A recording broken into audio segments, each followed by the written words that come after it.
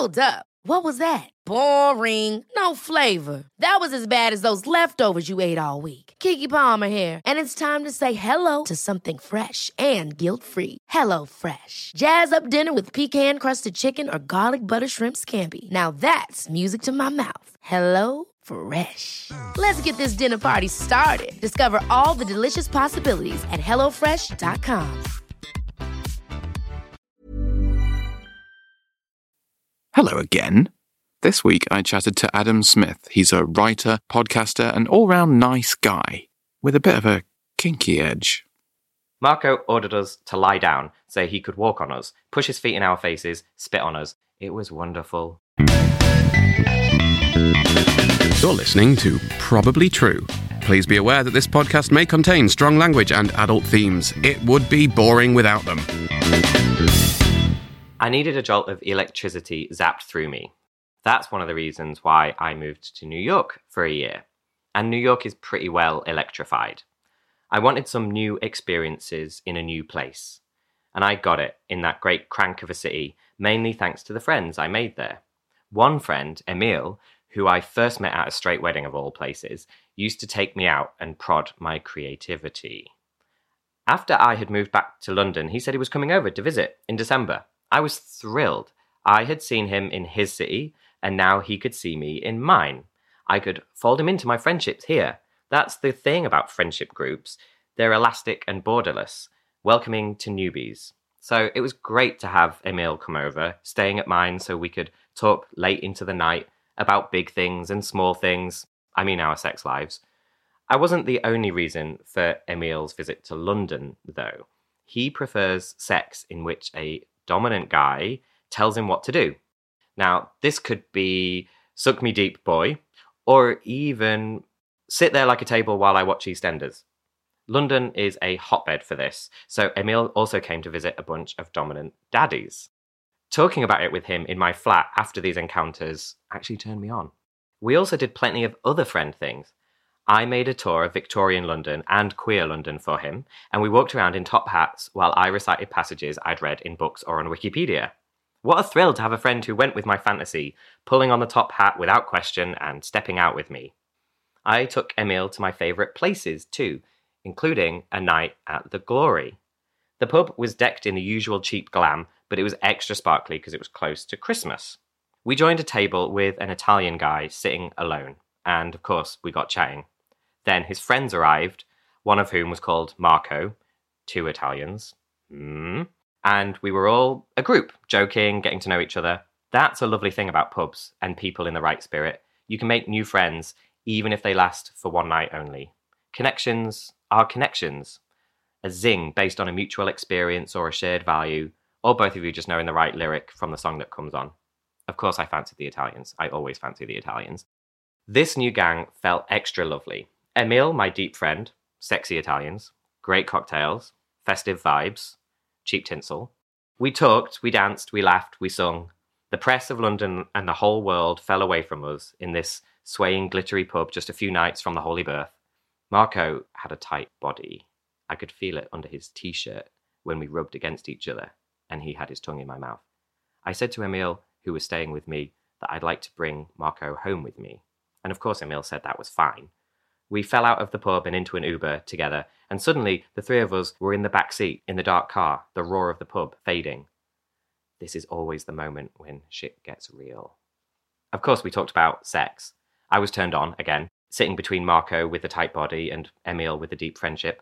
Marco was interested in Emil's dom-sub thing, and in my milder form of it, plus my thing for feet. Marco told us about the dance parties he went to and various kinky things he likes. The Uber driver gave me, well, us surely, a 5-star rating. In the flat, Emil disappeared, and Marco and I poured a finger of whiskey in the living room and got flirty again. "Where's Emil?" he asked. "I guess he went to bed," I said. I figured that Emil felt that Marco was my date, so he wanted to give us space. But I loved time with Emil so much, and I certainly didn't feel like I owned Marco. "Shall we find him?" I said, as if I was up to mischief, and Marco nodded. We found Emil in his bedroom. "Hi," we all said to each other. We continued the conversation from the car, sex, and my heart raced because I wanted to see at least Marco naked soon.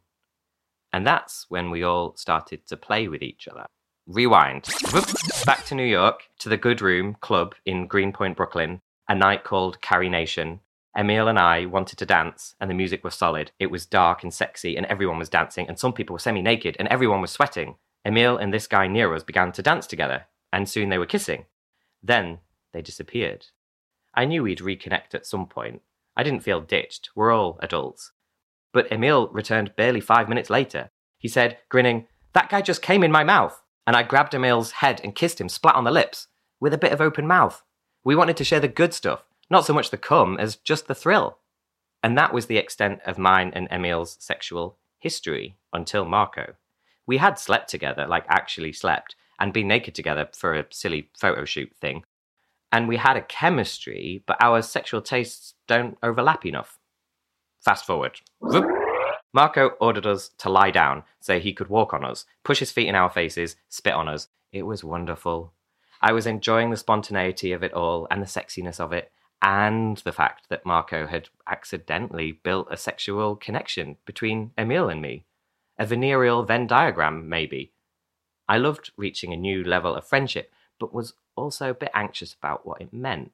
But not so anxious in the moment, you know. You might not guess it, but I can turn my head off sometimes. Then Emil paused. "I'm feeling weird because Adam is my friend," he said. But not with a tone of drama, just a little side note, like a comment in a doc. I could tell he was worried, but also, and probably more importantly, that as a friend, he just wanted to open a moment for us to check ourselves. Because he's smart like that. We checked, we made a new plan. We would move to my room, where Emil could sit in the armchair and watch Marco and me. A new scene. All change, please, all change. So Emil sat in the dark, groaning, touching himself, I think. I didn't really look at him. I could just see 2 white circles every so often, his specs reflecting the dim lamp opposite. Marco and I went at it, mostly on the floor, continuing the vibe from earlier, him in control. We didn't so much play a scene for Emil as for ourselves. And Emil disappeared at some point, and Marco and I continued. And continued, and continued, and finished. The next morning was lovely. First, cuddles with Marco, and chatter about what sex things we would do next time. And then he left. So the next lovely thing is where the story ends. After the front door clicked closed behind Marco, I crept into Emil's room to find him stirring. I climbed into bed with him for an extra cuddle, and we talked about the sex, as we always do. We joked and shared, and I smelled Emil's smell, and held him, and he held me, and then he said, "Let's check in. Was last night okay?" "Yep," I said. I knew he meant, was it okay that we had done some sexy things when normally that isn't part of our bond? I said, "I enjoyed it. You're a great friend. We did new things together, and it was fun, and that's it, really. You?" Of course, he felt the same. Thank fuck. Good friendships are elastic. They stretch through places and time, through boundaries and feelings. Emil and I, proud benders. I'll be talking more with Adam about filth and friendship and fetishism after this. Hey, it's Ryan Reynolds, and I'm here with Keith, co-star of my upcoming film, If, only in theaters May 17th. Do you want to tell people the big news? All right, I'll do it. Sign up now and you'll get unlimited for $15 a month and 6 months of Paramount Plus Essential Plan on us. MintMobile.com/switch. Upfront payment of $45 equivalent to $15 per month. Unlimited over 40 gigabytes per month. Face lower speeds. Videos at 480p. Active Mint customers by 531.24 get 6 months of Paramount Plus Essential Plan. Auto renews after 6 months. Offer ends May 31st, 2024. Separate Paramount Plus registration required. Terms and conditions apply if rated PG. Hold up. What was that? Boring. No flavor. That was as bad as those leftovers you ate all week. Keke Palmer here, and it's time to say hello to something fresh and guilt-free. Hello Fresh. Jazz up dinner with pecan-crusted chicken or garlic butter shrimp scampi. Now that's music to my mouth. Hello Fresh. Let's get this dinner party started. Discover all the delicious possibilities at HelloFresh.com.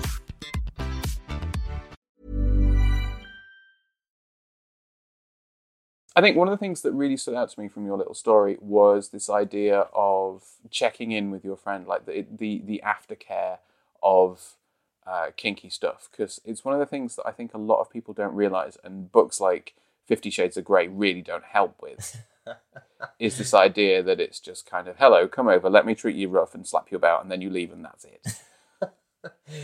Yeah. I mean, I guess it was because Emil and I have this friendship, and it's like sex is not really a part of that friendship usually. And also, I just also think that it's good, especially like the first time or the first few times that you have sex with anybody, whether you know them or not, to try and get a sense afterwards of like how that person is doing and how they're feeling about what just happened. Not in like a massively, deeply neurotic, anxious way. How was it for you? Yeah, Tell me it was good. Tell me. Oh, was it good? Not that, but just especially when you've done something that is, you know, perhaps a little bit more risky or something like that. So I always think that's a good idea anyway. But in this case, Emil and I were good friends, so he and I both just wanted to make sure that we were like still good friends and that neither of us had madly fallen in love with the other one by accident because of what we just did, or that neither of us like actively started to hate the other one because of what we just did. So it was like, oh, we're cool. All right, cool. Yeah, and that makes a lot of sense. I think I found actually whenever I'm getting, after I've got sexy with a boy, even if I do say, you know, like if you've any notes, let me know. I'm keen to like get better. So if I did something wrong, they never do, and sometimes you never see them again. You haven't read the Google reviews? No, I'm on Yelp. Okay, don't. No. Okay, wow, that's hurtful. I do keep getting people knocking on my door, wondering, but like, oh. But yeah, I think, and sometimes, you know, just because of the way things are, you never see them again or whatever. And I do wonder, were they just being really polite? Was it actually awful and no one's told me? Which at this point is a little bit worrying because, you know, it's been... It's been some years. Yeah, it's been a few years and several young men, you'd think at least one of them would have said, please don't do that again. I think the best way to judge whether someone's having a good time or had a good time is not to like outright ask them, but just with tears in your eyes, just kind of like pleading between them and the door. Yeah, but actually just to use the signals that they send you, especially in the moment, because they're like somewhat accidental, or they're slightly less in control of those signals. And basically, if you can read the room, then you can tell whether the person's having a good time or not. And that is, I think, more meaningful than if you ask them in the cold afterwards. And I think in this story, the check-in moment was not so much me and Emil saying like, did you have good sex? Did you enjoy this sex moment?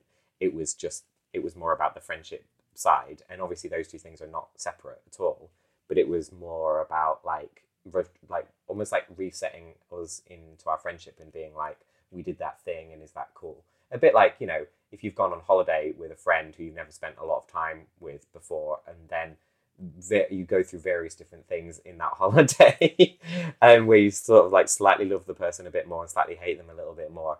And then at the end, you kind of need to have this little moment with yourself and with the other person about like, okay, well, just checking in, are we still friends or are we now enemies? Oh, you're definitely right. It seems sometimes like it's a bit of a British thing. We don't like to talk about things. I think there's a lot of shame around talking about the stuff that we're doing, like, and about getting your needs met. A lot of people would rather sit silently and then go, "Oh, that was crap," afterwards. I had this when I worked as a professional masseur. I had a woman come in for an hour-long massage. I did my job, and then at the end of it, she said to my manager, "Oh, I don't want to pay. That was awful." And so she went through the whole thing. Yeah, like, well, you've had an hour. Like while I was doing it to say, could you do this differently? And she's like, no, it wasn't strong enough. You never like pressed on. I mean, I said, if at any time you want me to change what I'm doing, please let me know. Yeah. And it is, I think it's the same in sex. It's like you have to be able to say, okay, stop that, put it down, give me a minute. But then also, I mean, the other side of that, if someone did say, you know what, don't do that again. That wasn't. It's not having the effect you think it's having. I think that would be a little bit shaking, but you know, sometimes we need that, I think. Yeah, definitely. And like you say about reading the room, so many guys, not so many guys, but some guys are just kind of like, they just charge straight in and get and go for what they want without any consideration for what the other person wants or how it's feeling for them. And it's almost like it's an extension of that objectification. You know, like, oh, he's hot, bang, that's what he... And it's like, oh, that's obviously what he wants. Yeah. Rather than actually appreciating it. I've definitely had experiences like that. I think in this case, part of the pleasure of it was actually the fact that Marco, who was like more dominant in this situation, because that was kind of how we'd set it up, that actually I could tell that he was enjoying it because he was responding to the things that me and Emil had said, and all of the things that the three of us had all been talking about doing, and then he like put it all into action. And he was taking notes. He was taking notes. He must have been in his head. And so it was like, so even though he was being more dominant, it was like he was almost like doing the things that we had like pre-directed him to do. And that was the thing that I think brought me and Emil together after, you know, a long time of being friends, actually brought us together sexually, was because just in that sweet spot of an overlap in what we both like, Marco had picked that up and then did it to us at the same time. And that was just what worked. It sounds like it worked really well. It did. But I didn't see him again. Oh, that was my next question, was did you see him again after that? No, even though we had talked about what we were going to do next time. But that's how it happens. Yeah, that's the way it goes. Was he into the kinky stuff? If you're out there. Marco, if you're listening, that's not your real name, but hopefully you'll recognise yourself from this little story. I think the other thing that kind of stood out that I wanted to talk about was the idea of Emil sitting back and watching. And the idea, because voyeurism is very much participation. I think there's this weird thing we have with people, he likes to watch. And no, sometimes, like, especially if it's a threesome and the other two are like really kind of getting into it, it takes quite a bit to be able to say, you know what, I'm going to step back and let you two get on with this because that's going to be really hot for me anyway. And that's a really tricky thing to negotiate and establish between the three people, because the risk always of a group situation is that one or more people feel left out, or one or more people like actually are left out of that situation, and that's kind of not cool. That's another reading the room thing. Like, I don't want to, even if I'm having a moment of like severe chemistry with someone, like you make it sound like severe flatulence. All right, I had some severe chemistry. Severe chemistry. I would like if there's another person in the room who is not involved in that or not enjoying not being involved in that, then like it's not. Then as far as I'm concerned, the whole thing's falling apart. So so I think that was why it was good that we sort of stopped what we were doing, kind of like reset. And so Emil actually said, the best thing to do is, he said, like, how about this? I watch and you two do. And I was like, that's definitely going to work for me, you know, if that works for you. And obviously I know that he wouldn't just be, the thing is, because I know him, because he's a friend, I know that he wouldn't just be saying that if he didn't also feel like that. But I could see, I guess some people would just say that as a sort of consolation prize to themselves. And, you know, hopefully I would be able to pick that up. But in this case, I knew that it wasn't. And so he was happy just to sit back and watch it. And like I said, I mean, it was fun because he was in the room and it was fun to be watched. But also, like, I wasn't doing it for him. So it felt more like good amateur porn where you're just like, oh, they're just enjoying themselves and they're like a real couple or something like that. You know? Aww. I mean, I've heard of those videos. So. What was your kind of introduction into the kinky side of things in the first place? So if there's someone out there who's listening who's like, ooh, the feet thing sounds interesting, or oh, the idea of being walked on or spat on or something, I don't know if I might like that. How do I kind of dip my toe, as it were, without risking too much? Pornhub.com. Right, so you know, but rather the experience of being involved, videos. Rather than there are how-to videos. Well, I mean, essentially, I'm sure if you Google how-to, if then that's the next project I'm going to do. I actually think, like, you know, say what you will about porn, and you know, as an industry and as an art form, it has its problems, but it also has huge benefits to helping us understand our sexualities, I think, generally speaking, and. So I do think that, like, looking at porn, looking at different things and thinking about that and just seeing what gets you off is kind of, that's obviously step one, but let's face it, you've already done that. Then I think the question is talking to friends about it, and basically if they are not positive towards your idea. I'm not saying that you should ask them whether they would do this with you. I'm just saying that, like, just talking about it with people just to say, like, oh, have you ever done this? You know, kind of in an abstract way. And if they're sort of like disgusted or don't want to talk about it or turned off by it, then they're obviously not the person who's going to like support you and like even help you think about it. Yeah, they don't seem like the kind of people you want as friends in the first well, place. Well, probably not exactly. But, you know, but like, that's weird though, because a lot of people who you might think of are your friends, they might be disgusted about certain sex things and they might not want to talk about it, or they might not be disgusted, but they just might think, oh, it's not for me and I don't want to talk about it. And the funny thing is, like, there's definitely lots of sex things that I have no interest in, but I always want to talk to friends about it if they're interested in it, because like that just fascinates me that something can work so well for one person, including someone who I know a lot and who I have a lot of shared interests with, but not for me. Like, that's just a kind of an interesting thing to talk about anyway. Yeah, and definitely. So for me, it would always be like positive and like trying to understand them, understand how they feel about it, etc. Here's a pro tip, actually, to kind of test the water with your friends to see if they're the kind of people that you can talk about this kind of stuff with. Would be, say, I was chatting with a guy on Grindr or Tinder or whatever last night, and he said that he was into foot stuff, and if they're or whatever your thing is that you want to test them about, and if they go, that's minging, I hope you blocked him immediately, then maybe find better friends. Or just realise that, well, that's not something that you can talk about that with that friend. Yeah, but then if they're like, all right, and yeah, exactly, or yes, have a go, or that kind of thing, then that's more. But I mean, this is like a slightly more elaborate version of like asking for a friend, isn't it? Like, cause you're sort of, it's one level of abstraction where you're just like, oh, I heard so and so likes this thing, and I'm definitely not talking about me. Yeah, my friend wondered if you wanted to suck my toe. Right, exactly. My friend wondered if you wanted to suck his toe. Yeah, whatever. My friend is me. I'll watch. And it's this toe here. Thank you. And it's this toe right here, the one next to your ear at the moment. So I think, so obviously, so point number one, friends, talking about it with friends.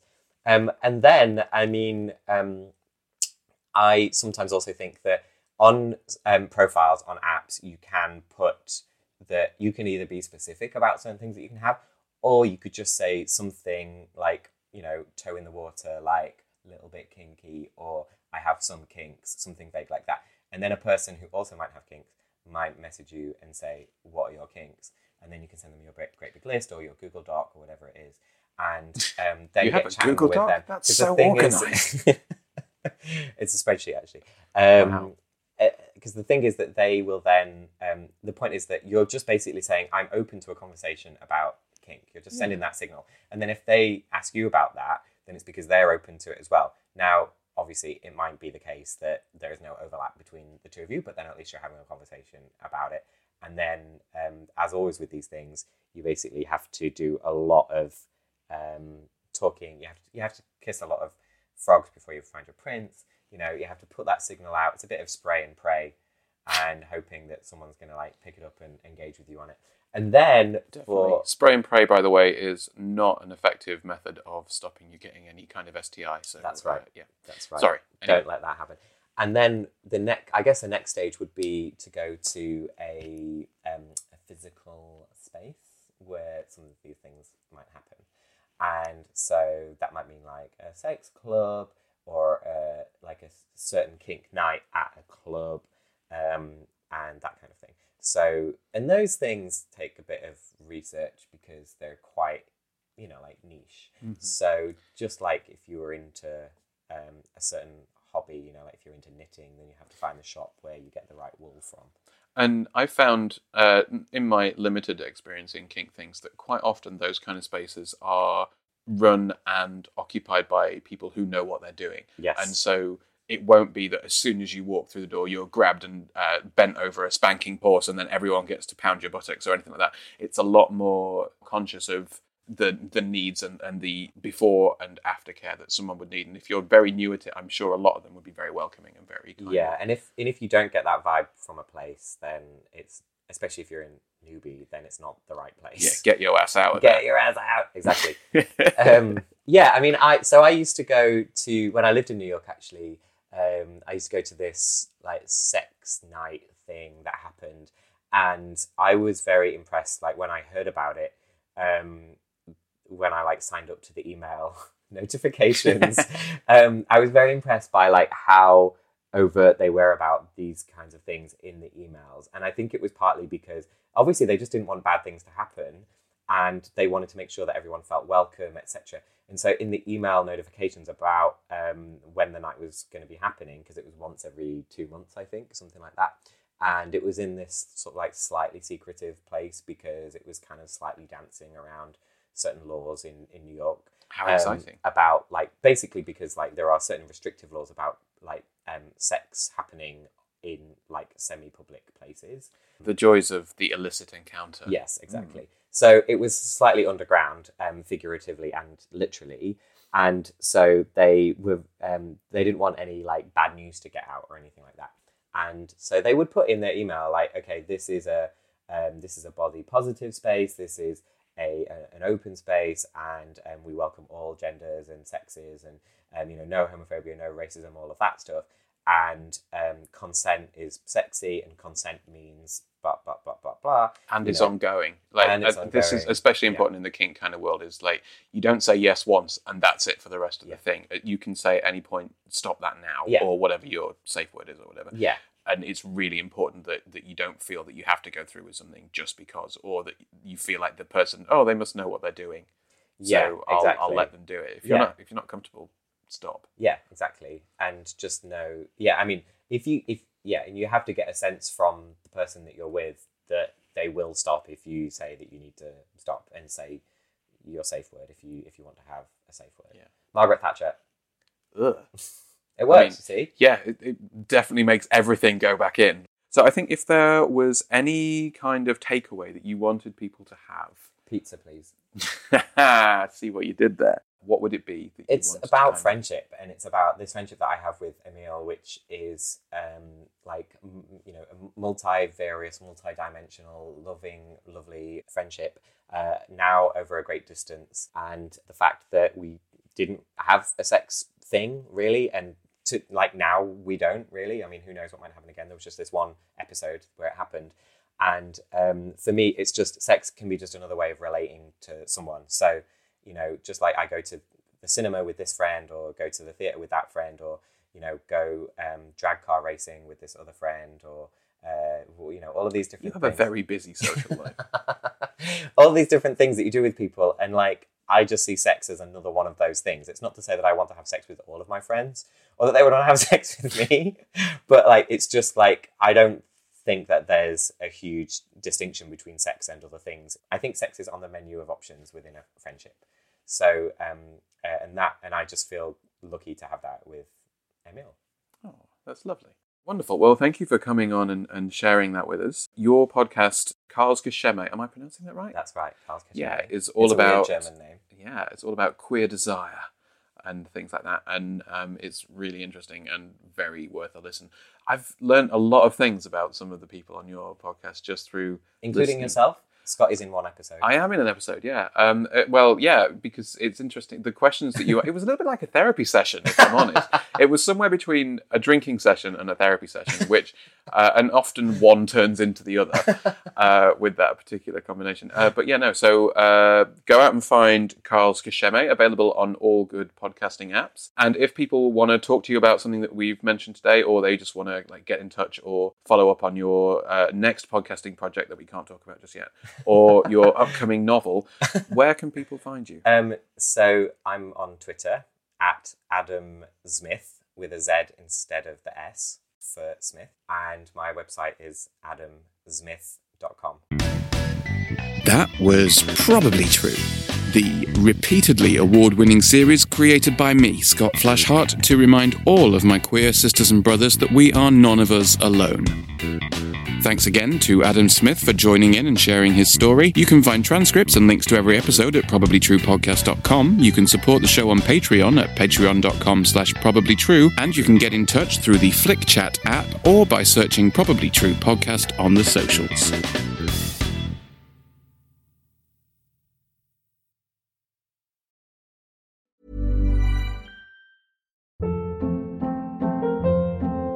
Hold up. What was that? Boring. No flavor. That was as bad as those leftovers you ate all week. Keke Palmer here, and it's time to say hello to something fresh and guilt-free. Hello Fresh. Jazz up dinner with pecan-crusted chicken or garlic butter shrimp scampi. Now that's music to my mouth. Hello Fresh. Let's get this dinner party started. Discover all the delicious possibilities at HelloFresh.com.